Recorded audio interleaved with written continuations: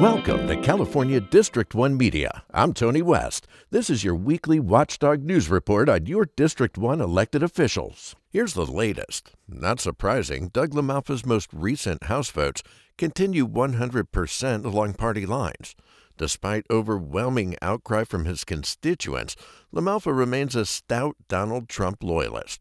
Here is his latest voting record. On the controversial bill to eliminate internet privacy for all Americans, LaMalfa delivered a yes vote. His vote yes on this bill, which has now been signed into law, rolls back consumer protections on internet privacy and allows internet providers to sell off personal browsing histories to the public. LaMalfa had received a $5,000 campaign contribution from one of those providers, known as Comcast.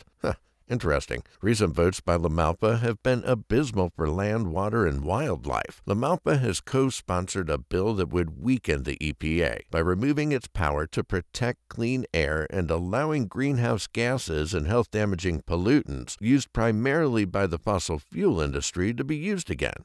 LaMalfa continued to back Big Oil by voting to repeal the requirement that oil companies report receiving payments from foreign governments, making it easier to hide business dealings with rogue nations that may have sanctions against them. LaMalfa voted yes to allow hunting of bears and wolves while in their dens. LaMalfa voted yes again to repeal water protections that banned coal companies from dumping their waste byproducts into waterways.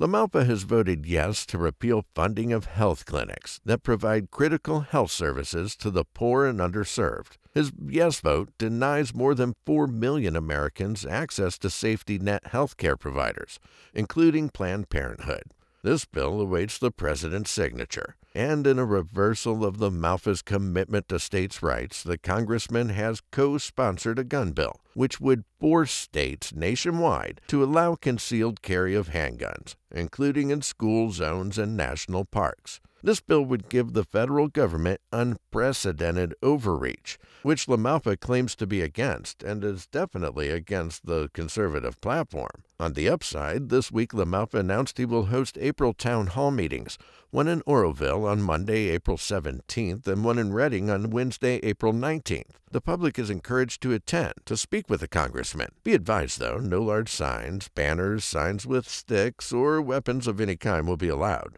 Well, whether you like it or not, in District 1, Doug LaMalfa is your voice in Congress. Remember, your vote is also your voice. Be heard. Be sure to register and vote in 2018. For District 1 Media, I'm Tony West. The views expressed on this show are those of the speaker only and not necessarily those of KVMR, our board staff, volunteers, or contributors.